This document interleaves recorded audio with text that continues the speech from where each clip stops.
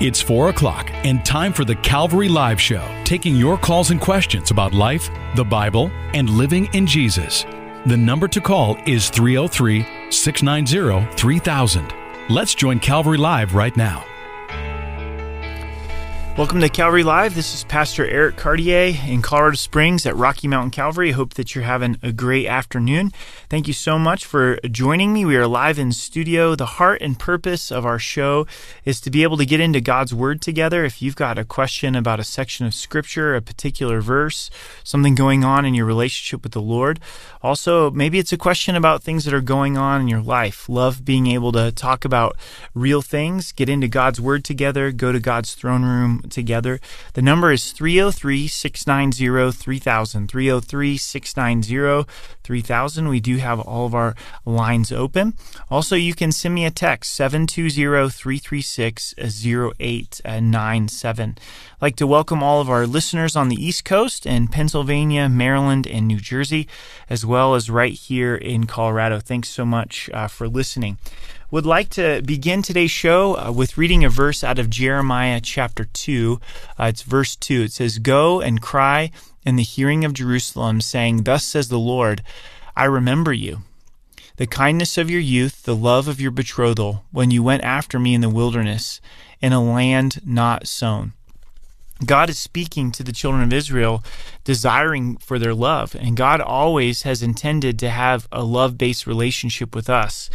Israel had forsaken the Lord and went after idols in a very gross way, and God is saying, I remember the day when you loved me. I remember when you were young and you were in the wilderness and we were in this betrothal season. And ask yourself this question, am I in my first love relationship with the Lord, or have I left my first love? And if perhaps we have left our first love, may today be the day where we remember our first works. We remember that purity that we have with the Lord, repent and redo those first works. Maybe when you first fell in love with the Lord, you couldn't get enough of the Word. Choose to get back into the Word. Maybe you love to worship. Start singing to the Lord again. Maybe it was that you couldn't stop telling people about Jesus. Get back to that. So we're encouraged to give our love to the Lord. Again, you're listening to Calvary Live. Thank you for joining me. This is Pastor Eric at Rocky Mountain Calvary in Colorado Springs. Our lines are open. The number is 303-690-3000.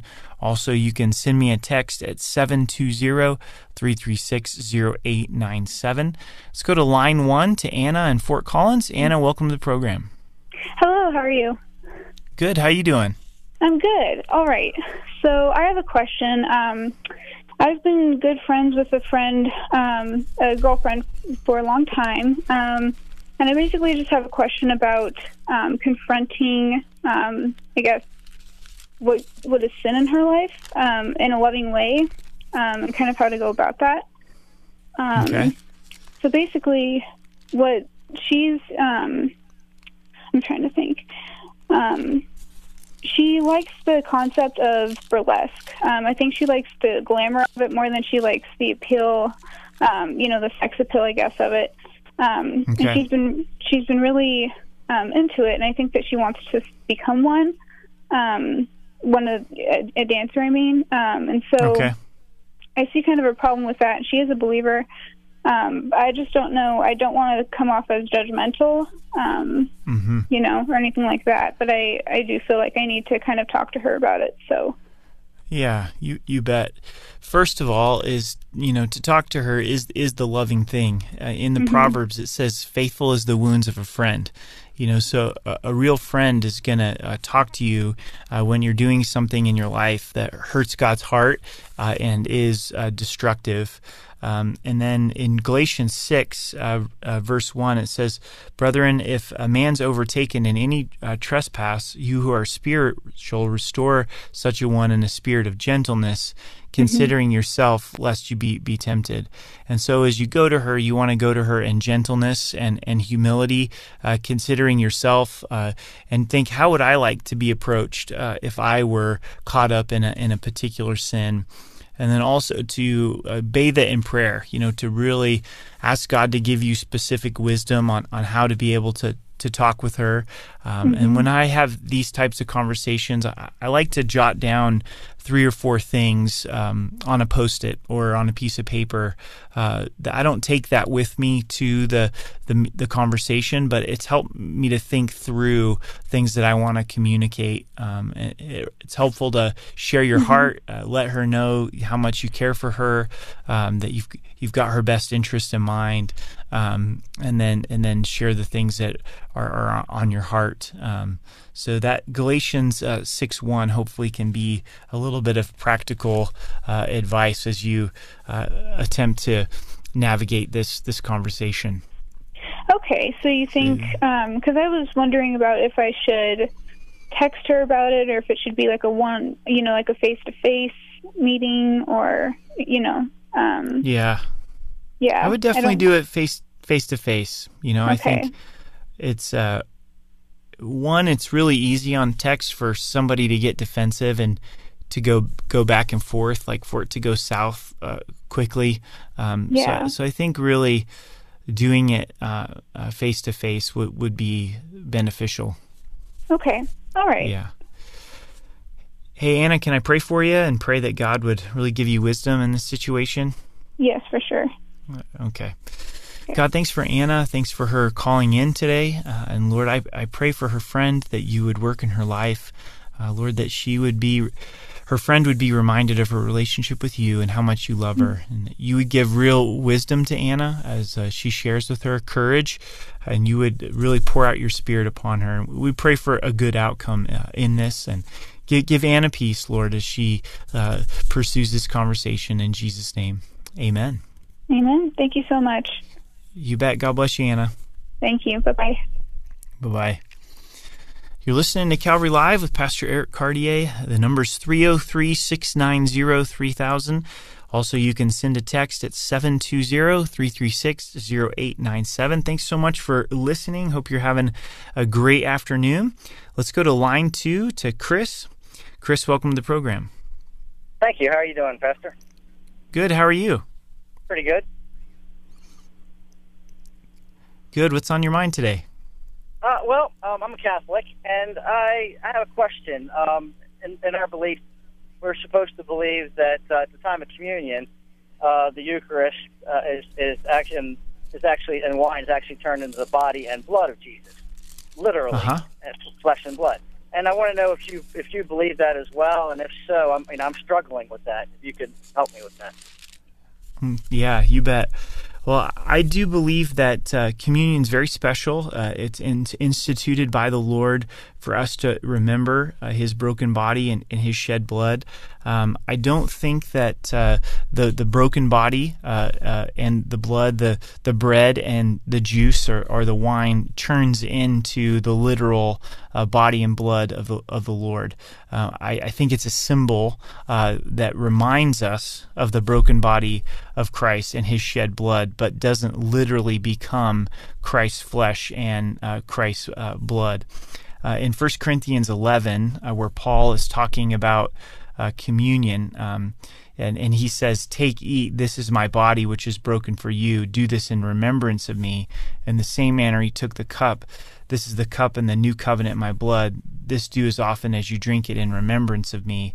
I think it's symbolic that the bread and the cup is a point of remembrance, but isn't the literal body and blood of the Lord. So, I guess to just be frank with you, I personally don't believe it is the literal body and blood of the Lord, but a symbol. So do you know how that came about? Why it is that Catholics believe that? I'm not as well versed as I would like to be on the Catholic doctrine of the Eucharist, so I don't know the origins of it. I would think that it is based off of their interpretation of Christ's teaching when He instituted communion. That they would look at that when Jesus says, "Take, this is my body, which is broken for you." That every time communion is celebrated, that it literally becomes the body and blood of the Lord. But unfortunately, I just don't know that they're teaching well enough. So how important do you think it is, whether you believe or not? So to me, it's not an issue of your salvation, whether you believe that communion's a symbol or it's the literal body and blood of Christ, because we're saved believing that Jesus died for our sins on the cross and rose again, inviting him to be the Lord of our life. We're not saved based upon remembering communion. Communion's important in our relationship with the Lord. So I don't think it's something that is an issue that would determine someone's salvation, if that makes sense. That's what I was pretty much looking for. Okay. Yeah. All right, well, thank you very much for the information. You bet. Thanks for calling. God bless you, Chris. You too. All right. Bye. Bye-bye.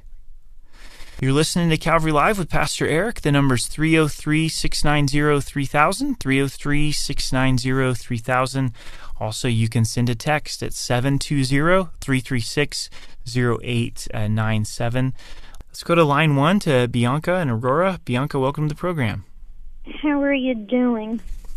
Good. How are you doing today? I'm doing pretty good. I just have a prayer request for the ministry the Lord has entrusted to me, because I really believe we're living in the end times now, and I just like prayer that the Lord would give me wisdom to continue not only on my work I do on Facebook with the Pray for Israel group, but also for the work that what the Lord's called me to do with the Jewish community and all that stuff. Okay. So I just like prayer for all that. Absolutely. Yeah, let's pray. Father, thank you for Bianca, and we just lift her up to you, God, and thank you for the ministry that you've given her, and as she's wanting to be faithful, Lord, we know that our lives here are short, and we know that time is short, that we're coming close to your soon return. And would you give her wisdom, Lord, as she is reaching out to the Jewish people and reaching out to rally those to support Israel and to pray for the peace of Jerusalem. So would you encourage her? Would you protect her? And we thank you and praise you in Jesus' name. Amen. Amen. Thanks a lot. Bye. Bye-bye. You're listening to Calvary Live with Pastor Eric Cartier. Our phone lines are open. The number is 303-690-3000. Also, you can send a text at 720-336-0897. We've got a text question that has come in. It says, how exactly does prayer work? Is it actually accomplishing something? I talk to God all day long and tell him everything that's on my heart, but sometimes I think I am doing it wrong. So this is a great question of how does prayer work. And first, with prayer, we see that it's relational. That Jesus, when he was teaching us to pray, he said, "Our Father, which art in heaven." So that's really important to remember. It's not a task list. It's not us just trying to check off a box, but we're actually entering into our presence of our Father. And then I think a really important part of prayer that I've been challenged on recently is am I approaching God in submission? Not my will, but your will be done. And those words are said pretty easy, pretty quickly. Not my will, but your will be done. But as we come to the Lord in prayer, the goal of prayer is not to get my agenda done in heaven or get God to do things my way, but to surrender myself to him. And that takes trust of God. I truly believe that you know what's best. And so not my will, but your will be done. So that's a great way to start prayer. Our Father which art in heaven, hallowed be your name. Make it personal. Not my will, but your will be done. And then it goes on to say, but give us this day our daily bread, and lifting up our needs before the Lord and the needs of others. And then this willingness to ask God for forgiveness, forgive us our trespasses, and then willingness to extend forgiveness to others, to those that have trespassed against us, and praying for protection, that God would protect us from the evil one. So I would encourage you to look up the Lord's Prayer. We find it in the Gospels, and we find it in Matthew, where the Lord is teaching us to pray the Lord's Prayer. Matthew chapter 6. verses 10 through 15. But may God bless you in your prayer life. Again, you're listening to Calvary Live with Pastor Eric Cartier. The number is 303-690-3000. Also, you can send a text at 720-336-0897. Let's go to line 1 to Diana. Diana, welcome to the program. Hi, Pastor Eric. I have a question about, the parables and the disciples. I always wondered why Jesus spoke in parables, and they were so confusing that he even had to explain them to his disciples. Why didn't he just speak, plainly to the people? Was it because if everybody realized who he was, the Jewish people wouldn't have killed him, or is there a deeper reason that he spoke in parables? It's a great question. And one of the things with parables is they're these short stories with spiritual truths, and these short stories really cause a person to dig deeper and go, what does it mean? And I think Jesus, as the master teacher, knew that stories were a great way to get our attention, and then also to test people's hearts. Do they really want to know? And in Matthew 13, verses 12 and 13, Jesus kind of addresses this, and he says, For whoever has, to him will be given, and he will have abundance. But whoever doesn't have, even what he has will be taken away from him. Therefore I speak to them in parables, because seeing they do not see, and hearing they do not hear, nor do they understand. And so I believe Jesus is saying, if you have that spiritual hunger, if you're asking, you're seeking, you're knocking, like with the disciples, they weren't content to just not know what the parable meant, then God would give them more understanding. So in a lot of ways, I think Jesus used parables to test people's desire or appetite to really know the truth. Yeah, see, I thought it was maybe something deeper. So if those people would have went home and prayed, it would have been revealed to them, or they could have went up and asked him, what does this mean? Yep. Okay. Yep, and that's what we see the disciples doing. They're like, "Hey, I don't get it. Could you please explain this to me?" So I don't think Jesus was trying to keep the kingdom from anybody, but he was in his own way inviting them into truth by getting their attention. And if they'd be willing to go, well, what does that mean? Then they would come to greater understanding. Great. I knew you'd have the answer. I was just like, what? This can't just be because, you just thought, well, let's see what people can do. Yeah. All right. It's an interesting approach. It's a really interesting approach because it's a little different than we teach in our culture. We're real direct communicators, and we put it all out on the table. And so to put it out there in a story and make somebody have to think and search for it is not really our way of teaching. Yeah, because when you go to church and you're teaching, each scripture, each verse, then you guys explain to us what it means. So it might be better if we could, because like when I try to study my Bible, sometimes I just sit there and look at it. It's like, maybe I need to learn how to go a little deeper into it. Well, the more you study, the more you know, so don't be discouraged. And I know for me, I have those moments that you're describing. I think we all do. So. Oh, that's nice to hear. So, okay. Well, God bless you, Diane. Thank you very much. Bye-bye. Bye. You're listening to Calvary Live with Pastor Eric Cartier. We do have all of our lines open. The number's 303-690-3000, 303-690-3000. Also, you can send a text at 720-336-0897. We've been getting some text questions that come in.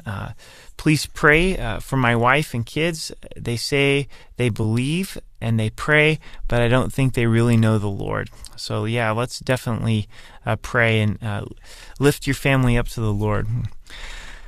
Father, I know from my childhood, Lord, I professed you, but in many ways I didn't know you. And Lord, I just lift up this family to you. And Lord, you know their hearts, and Jesus, would you be gracious to reveal yourself to them in a greater way, Lord, for his wife, Lord, that her understanding and that intimate and personal revelation of you would be increased, and for the kids, Lord, by your grace, by your mercy, that they would know you and follow after you and hear your voice. So would you protect this family, Lord, give this husband wisdom, and we thank you and we praise you in Jesus' name.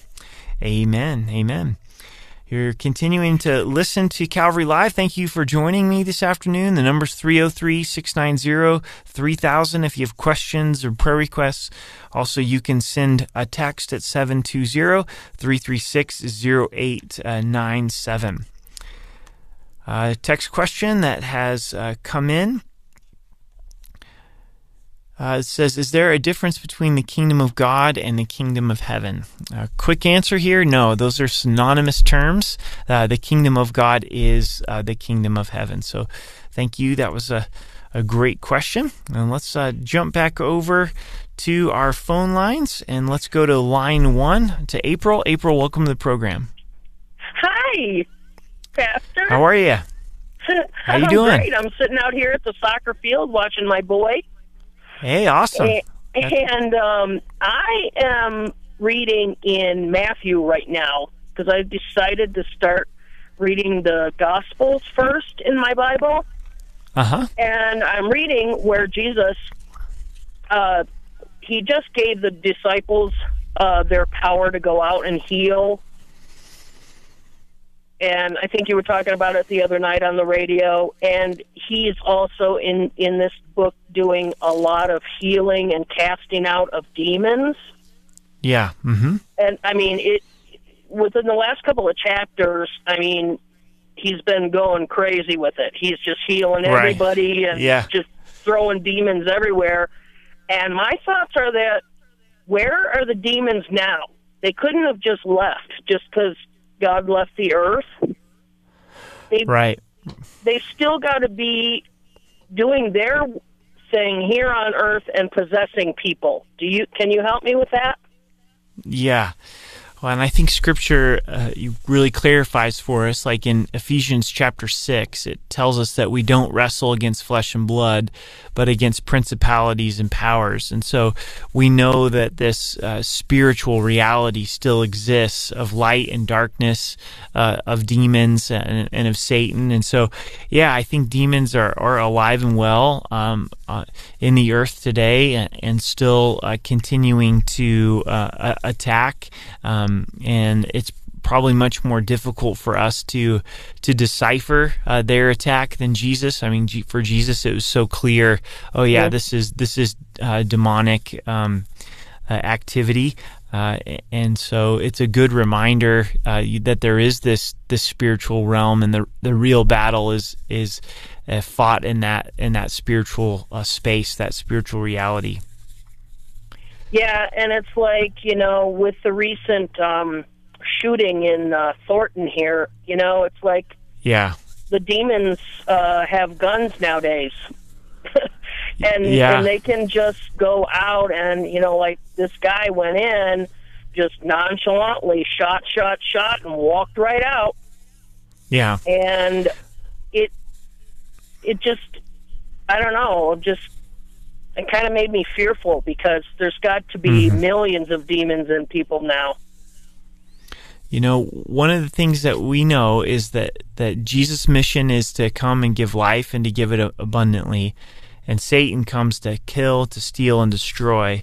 And demons can't just take over somebody's life without them inviting the demons in, just like we invite Christ. They invite the demons in, and even with the demonic influence, they still have the ability to choose right and wrong. And so in these mass shootings, somewhere we have the enemy's influence, and man's ability to choose to do evil, and we find that in the life of Judas as well. Like Judas was being impacted by Satan, and Satan was tempting him, and ultimately Satan entered him, but Judas said yes, and I just want to encourage you, greater is he that's in you than he that's in the world, and God hasn't given us a spirit of fear, but of power and love and a sound mind, and the awesome thing about the Gospel of Matthew and all of the Gospels is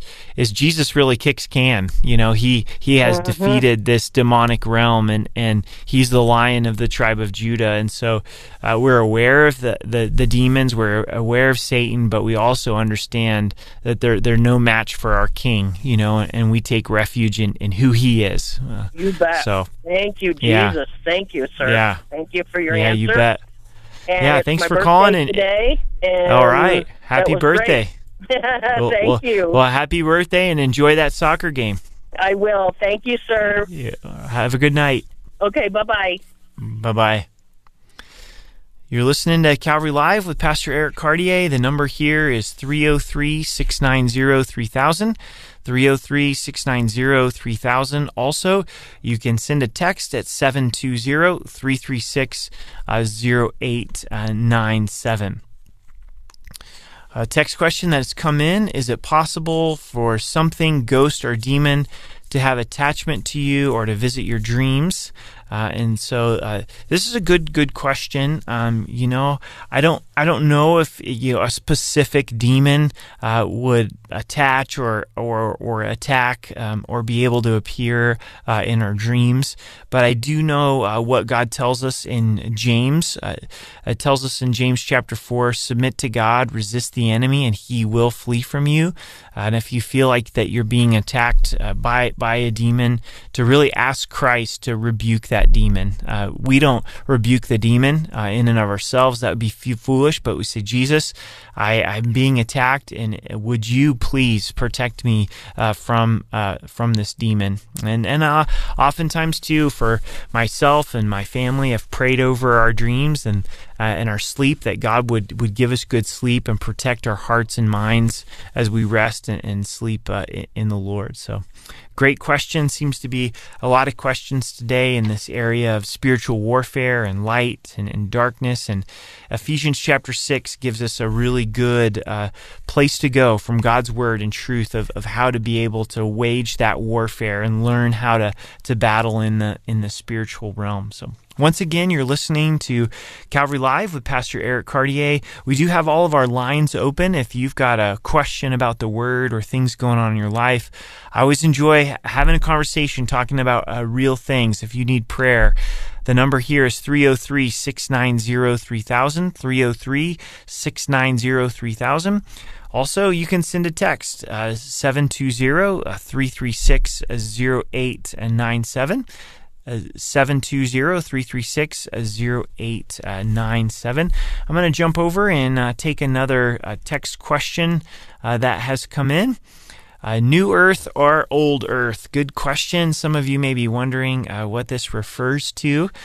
There's a position, New Earth, that the Earth is about 6,000 years old, starting from Genesis 1, and then our historical account through the biblical record, or an Old Earth account that the Earth is millions and millions of years old. I believe in a new earth position, that God spoke things into existence in 6 literal days, and that we do have a young earth. And so I will touch on this more as we come back from break. So guys, stay with me. We'll be right back.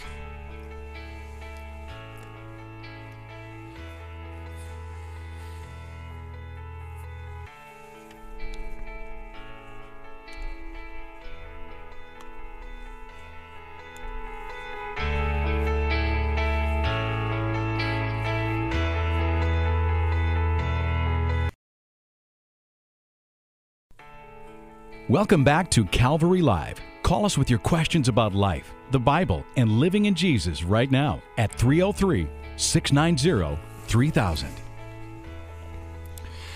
Welcome back to Calvary Live. This is Pastor Eric Cartier in Colorado Springs at Rocky Mountain Calvary. Thanks so much for listening. I hope that you're having a good afternoon and whatever's going on in your life, that Christ is meeting you and giving you peace and joy in Him. I want to finish out that question on old earth, new earth that came in via text. And so the old earth position is one that the earth is millions of years old. And one of the things I think that's really important in considering this discussion is when we see Adam and Eve created, they were created with maturity. They weren't infants. They were full-grown man, full-grown woman. And so the earth was created with maturity. And so as we try to get a date for the earth and all of the carbon dating and those type of things, oftentimes I think we don't factor in God created it fully mature. He didn't create it at an infancy state. So I hope that is helpful to you. We're going to go to our phone lines to Emily on line 1. Emily, welcome to the program. Hey, I love what you were just saying about maturity. That was awesome.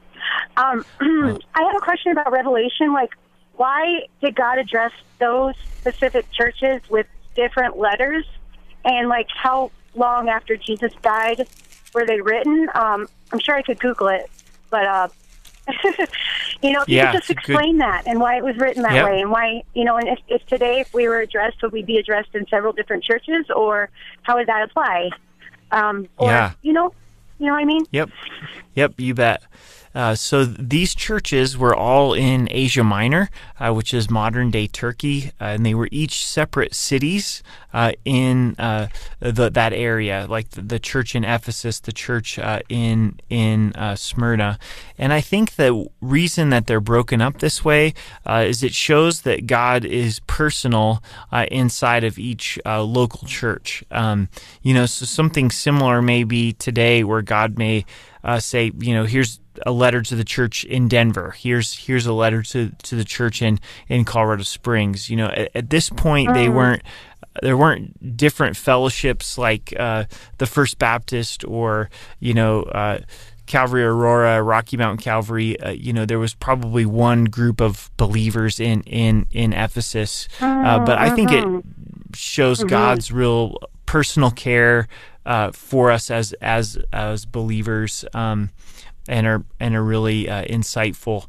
The time frame, it's after the book of Acts. But I don't know the specific date of. We do know that John the disciple is the author that God used, and so John is still alive. And so Christ has died, risen from the dead, and the book of Acts has occurred, and John is the disciple that's writing it. So it's in the lifetime of John the disciple. So wow, thank you so much. Is that helpful? Yes, very much so. Okay, well, thanks for calling. All right, right on. Thank you. Bye-bye. God bless you. Bye-bye. You too. Bye. He was listening to Calvary Live with Pastor Eric Cartier. We do have our phone lines open, 303-690-3000, or you can send a text, question, or prayer request. The number is 720-336-0897. A couple text questions that have come in. It says, if God brings a man and woman together, doesn't He give love for each other too? He wouldn't allow for someone to be miserable. So if someone thought God had led them to someone, He would give them the love for that person too. Let me kind of really dive into this question for just a minute, because I think a lot of times we have a real cultural view of love instead of a biblical view of love. And primarily, our cultural view of love is one that's based on feelings or emotions. And we know we can't trust our emotions. Our emotions are up and down. And in fact, in Jeremiah 17, verse 9, it says that our heart is deceitfully wicked. Who can know it? And I think when God does bring a husband and wife together that are believers, He gives them agape love, which is seen in 1 Corinthians 13, which is an unconditional love, a love that isn't based on the emotions, that's willing to be patient and to suffer along. And so kind of reading in between the lines of your question, I sense, you're struggling in your marriage, and you're probably at a crossroads of choosing, do I love them? And that is a choice of the will. Love is a choice of the will, not a choice of the emotions, because the emotional part of love will fall in and out of love, but that unconditional type of love is a commitment. So I'd like to pray for you. God, I just lift up this person that sent in this text, and Lord, I pray that you would just show them what your love is, how you love us, and how you want us to love our spouse. And God, I pray that you would protect this marriage and meet them in a special way and pour out your blessing upon them. In Jesus' name, amen. Again, you're listening to Calvary Live with Pastor Eric. The number is 303-690-3000, or you can send a text 720-336-0897. Another text question that has come in. Hi, Pastor. My name is Omar. What translation does the Catholic Church use? What verses are different? And so the Catholic Church actually has 73 books that are there in their translation of the Bible, and those books are in the Old Testament that are different. They have 73 books, where the Protestant Bible, the Bible that we use, has 66 books, and it's called the Apocrypha, are the books that are added. The Book of the Maccabees, the Book of Wisdom, Baruch, and so those are the ones that have been included in the Catholic Bible. So there is a difference there. And those books that I just referenced, the Apocrypha, they're good for history. They're good to read from a historical account of what happened in that period, but they're not good for building biblical sound doctrine. The teachings there don't hold up with the rest of the doctrine in Genesis to Revelation, and that's why they're not included in the Protestant Bible. So hopefully that's helpful to you. Let's go over to our phone lines. Let's go to line 2 to Van. Van, welcome to the program. Hey, greetings, Pastor. How you doing? Thank you. Good. How are you? Okay, great. Blessed. Good. Yes, I just wanted to comment on some things I heard you teaching about. Even the books that you just mentioned, the books are mentioned in the Scriptures. In the 66 books, the books are mentioned within those books. So the Apocrypha is in there. God gave them to us, right? Yeah, there's a lot of discussion on that. I'm not aware of where the 66 books mention the Apocrypha. Do you know where that is? No. Well, yes. Joshua 10:13, 2 Samuel 1:18. It talks about the book of Jasher. Okay. And it's a few more places that the books are mentioned also. But well, the book of Jasher, books, shouldn't we believe them? I mean, well, just to clarify, the book of Jasher is not one of the Apocrypha. So that was another historical book from Joshua's time frame, but it's not in the Apocrypha. But right, that's a really loaded question, and kind of like I just mentioned, the reason I don't think it should be included in the Bible is the teachings in the Apocrypha don't line up with biblical sound doctrine. But is there any other questions that are kind of on your mind that you were thinking about? I had two questions. I had one about the Trinity, and people believing in a Trinity. I don't believe it's scriptural. The word Trinity is not even in the Scriptures at all. Okay. And you would be breaking the first commandment, which says, "Hear, O Israel, the Lord our God is one Lord." So if God is three, wouldn't that make him schizophrenic? I mean, it's one God. Right. Okay. And that's clear. The teaching of the Scripture is that there's one God. So it would be, to believing in the Trinity is not believing in three different gods. The word Trinity is not in the Bible, but the concept of the Father, the Son, and the Holy Spirit, that they're three distinct persons, but yet one God. We find that throughout Scripture. May I ask you a question? I don't mean to cut you off. I don't mean to be rude. If that was the case, the Father is God, God was in the Son, and the Holy Spirit, that's God, right? So that's one thing. That's one. It's just describing three.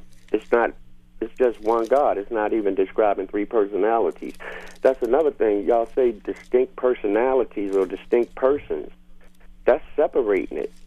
When you say three distinct personalities or three distinct persons, am I right? I mean, I'm just trying to get clarity because this is stuff that's not written in the Scriptures. And 2 Corinthians 4:13, it say, we have in the same spirit of faith, according as it is written, I believe, and therefore have I spoken. Meaning we only believe what's written and speak that. We can't add to the Word of God. Am I right? Right. Yep. And it's clear that when we think of distinct persons, I think of it like this. Your body, your soul, and your spirit. You have three distinctions there, but one being. And so when we talk about God being distinct but yet one, there's a reality there where we do have the Father, the Son, and the Spirit, and there's a distinction, but yet they are one. I think the most important thing in this is, as some enter into this discussion, they don't believe that Jesus is God, or they don't believe that the Holy Spirit is God, and that's where I think it gets really, really dangerous. And I think we could both agree on that. The Scriptures really declare that Jesus is God. John 1, in the beginning was the Word, and the Word was God and is God. So oftentimes, someone might say, I don't believe in the Trinity. I believe that Jesus is the Son of God, but I don't believe he's God. So it's good that we both agree that Jesus is God, because that's a lot of times where... Yes, he is. And my other question was about Christmas. And that people celebrate Christmas when Jesus' birthday is not even written. It don't give you nothing about it. First of all, the Scriptures don't say anything about Christmas. And Jesus' birthday is not there, and so therefore we don't have a right to make up anything about God. And so I'm wondering why people celebrating this, and it's paganism, and it's mentioned in Jeremiah. God didn't use the word Christmas, but he did describe it. So I'm confused why people that say they are Christians, and another thing, Christianity is not written in the book. That's Constantine started that. So I don't understand, when people saying this stuff. I know the word Christian is in there, but Christianity isn't. Right. So I don't understand, how we all are Christians. We supposed to have one belief. We all supposed to believe the same thing. Am I right, Pastor? Yeah, well, let me kind of work my way through this. First with the issue of Christmas. Like you're right. We don't know when the day that Jesus was born. And December 25th did come out of Constantine. Trying to take a pagan holiday and turn it and redeem it and focus it on Christ. I don't want to deceive people. I always tell people, we don't know when Christ was born, and I think that it is between each believer whether they choose to celebrate Christmas or not. I think we can all agree we can celebrate on the gift of Christ. We can celebrate on him coming. And then as far as Christianity, the word Christian means Christ-like or little to walk in the footsteps of Christ. And so that teaching is in the Bible. And then partly the last part of the question is we have to have unity in the essentials, which is the person of Christ, the death of Christ, the resurrection of Christ, the gospel, how we're saved. But there can be disagreement in the non-essentials. The charity, love can be embraced from each other if we differ on some of the non-essentials. Now, having said that, I'm a diehard for the Word of God. I don't think the Word of God should ever be compromised. And if it's written in the Word, we need to follow it. So I don't know if that makes sense, but it's good talking with you. But I just see it as it's all essential. It's no non-essential, and it's all important. The whole thing, and that we follow Him according to what's written, and not putting our own ideas and our own thoughts. We supposed to be using His mind, because it says, "Let this mind be in you, that was also in Christ Jesus." So if Jesus never celebrated Christmas or did those things, and we supposed to be striving to be like Christ, I just it's something that's hitting my spirit about it that's not right, So that's all I wanted to say. And I listen to you every day when I'm coming home from work, and some stuff just wasn't adding up to me. So I just thought I might call. So thank you. Well, I appreciate it, Van. It's great talking to you. God bless you. All right. Thank you so much. God bless you. Bye-bye. Right. Bye-bye. You're listening to Calvary Live with Pastor Eric Cartier. The number is 303-690-3000. Also, you can send a text at 720-336-0897. Let's go to line 1 to Brian. Brian, welcome to the program. Hi, Pastor. How are you? Good. How you doing? Good.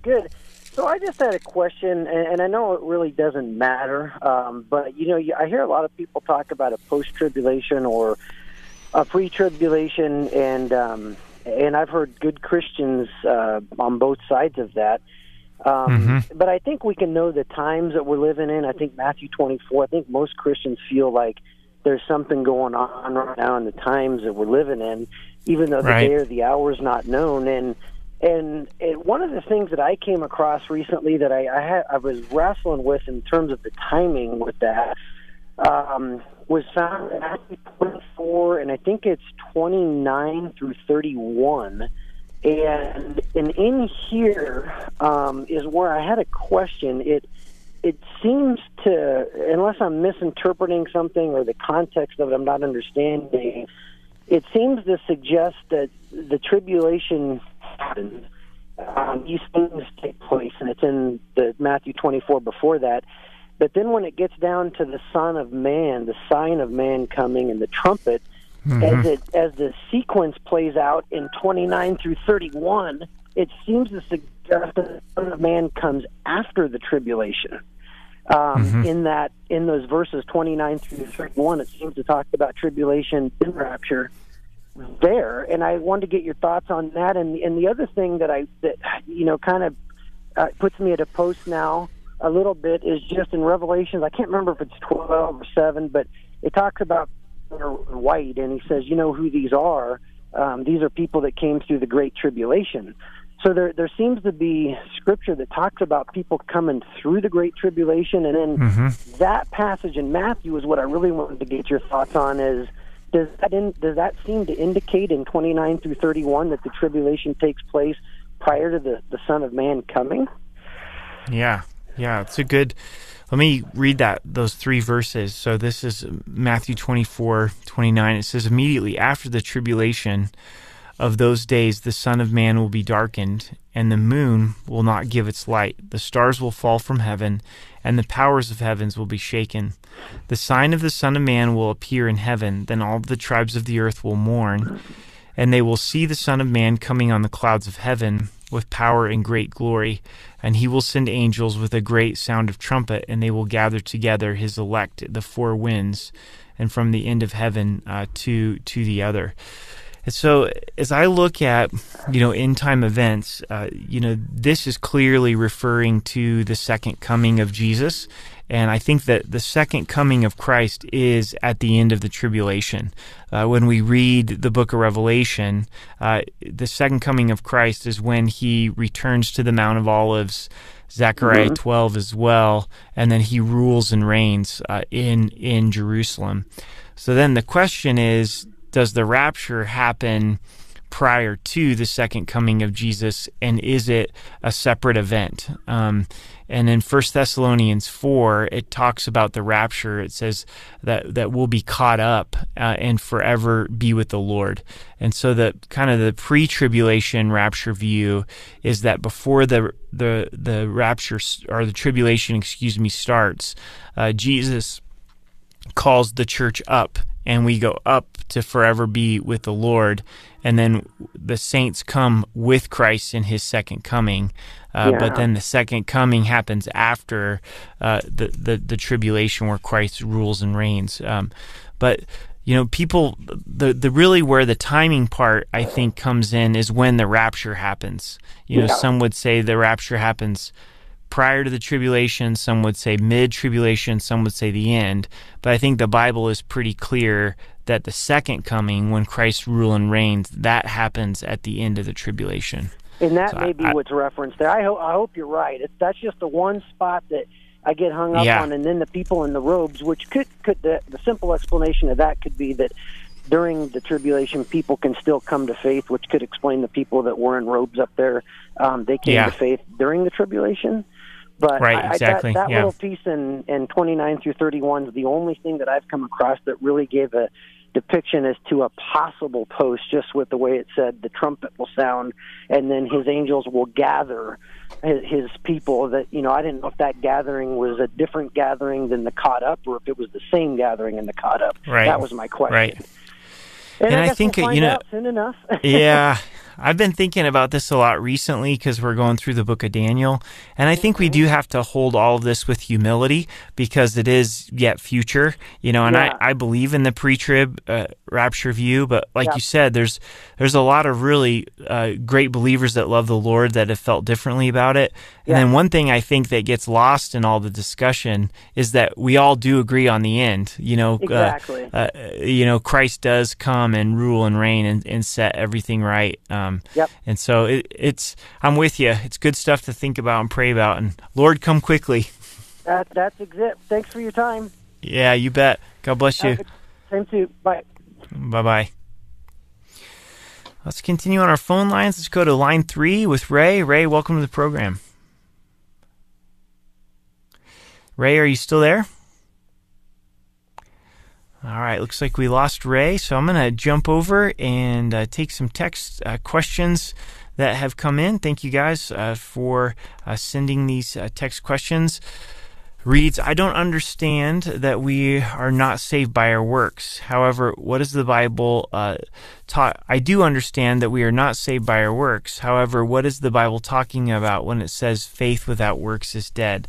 That confuses me. So that's out of the book of James, where it says that faith without works is dead. And so it's not saying that works save us, but works are evidence of our faith, or evidence that our faith in Christ is alive. I think of it this way: if I throw a rock into a pond, there's a ripple effect that takes place, and when we believe in Christ, it has effect. And so the works aren't saving us, but the works are evidence of the fact that Christ is in our life. So I hope that is helpful to you in that. So another text that has come in response to this discussion of the Trinity. The Trinity is always best described using water, ice, and vapor, one element, three states. Yeah, so that's a great example of the Trinity. So thank you for sending that in as well.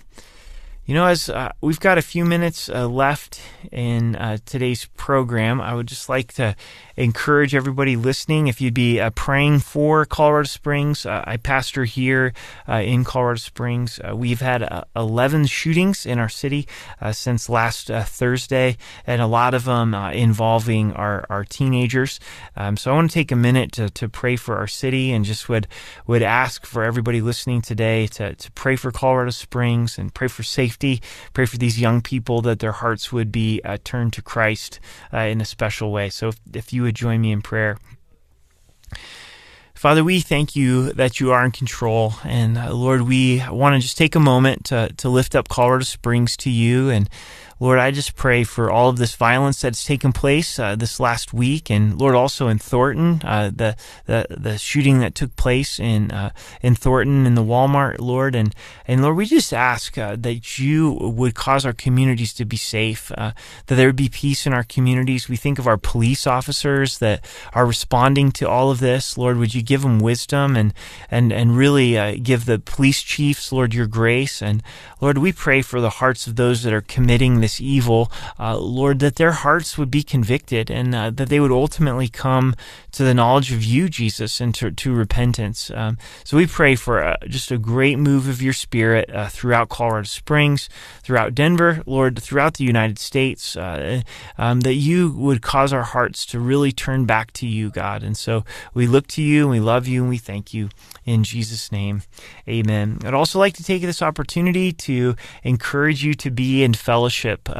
We know the enemy doesn't want us being in relationship with believers. Today in our show, we were talking about Revelations 2 and 3, and Christ is in the presence of the church. He's in the presence of the lampstands, which represents the church. And so God wants you planted in a body of believers. And so I would encourage you, if maybe you've gotten out of the habit of being in fellowship, or maybe you've gotten hurt and you thought, well, I love Jesus, but I don't want to be part of a body of believers, is to really commit yourself to be part of a local church. I'm so thankful I grew up in a home. Going to church wasn't an option. My dad set that standard in our home, and I didn't always appreciate it. I didn't always want to go. But make plans now. Sunday morning's going to come quick. Saturday night's going to come quick. And choose to be in fellowship. Choose to be in God's house. And then also I'd encourage you to take time to draw near to the Lord. We're told in James chapter 4 that if we draw near to him, he will draw near to us. I mean, what a promise. The creator of the universe wants to draw near to us. He's willing to respond to us drawing near to him. Take some time to read the word. Go for a walk this evening and take time to pray. And then look to serve. Look to serve in your local church. Look to also serve those around you that don't know Christ as their Savior. We're on mission to glorify the name of Christ, to share his love, to be salt and light. If you're in the Colorado Springs area, we'd like to invite you to Rocky Mountain Calvary. We have service Saturday night at 6, Sunday morning at 9 and 11. We're currently going through the book of Daniel, so we'll be in Daniel chapter 8. So please come visit us. We would love to have you. So wherever you're at and wherever you're listening, there's great churches in your community, and choose to plug in and worship and be involved. It's an interesting show. I really enjoy being a part of it. The idea of questions, it's always good to bring our questions first and foremost to the Lord. We see greater understanding happen when we go to the Lord with our questions, and also to go to those in the body of Christ to be able to ask questions, to bounce things off of. And as we talk about the truths of Scripture, so many times we grow. So thanks for listening. Pray that God blesses you and he keeps you, and you have a great weekend in the Lord. Remember that God loves you. Bye-bye.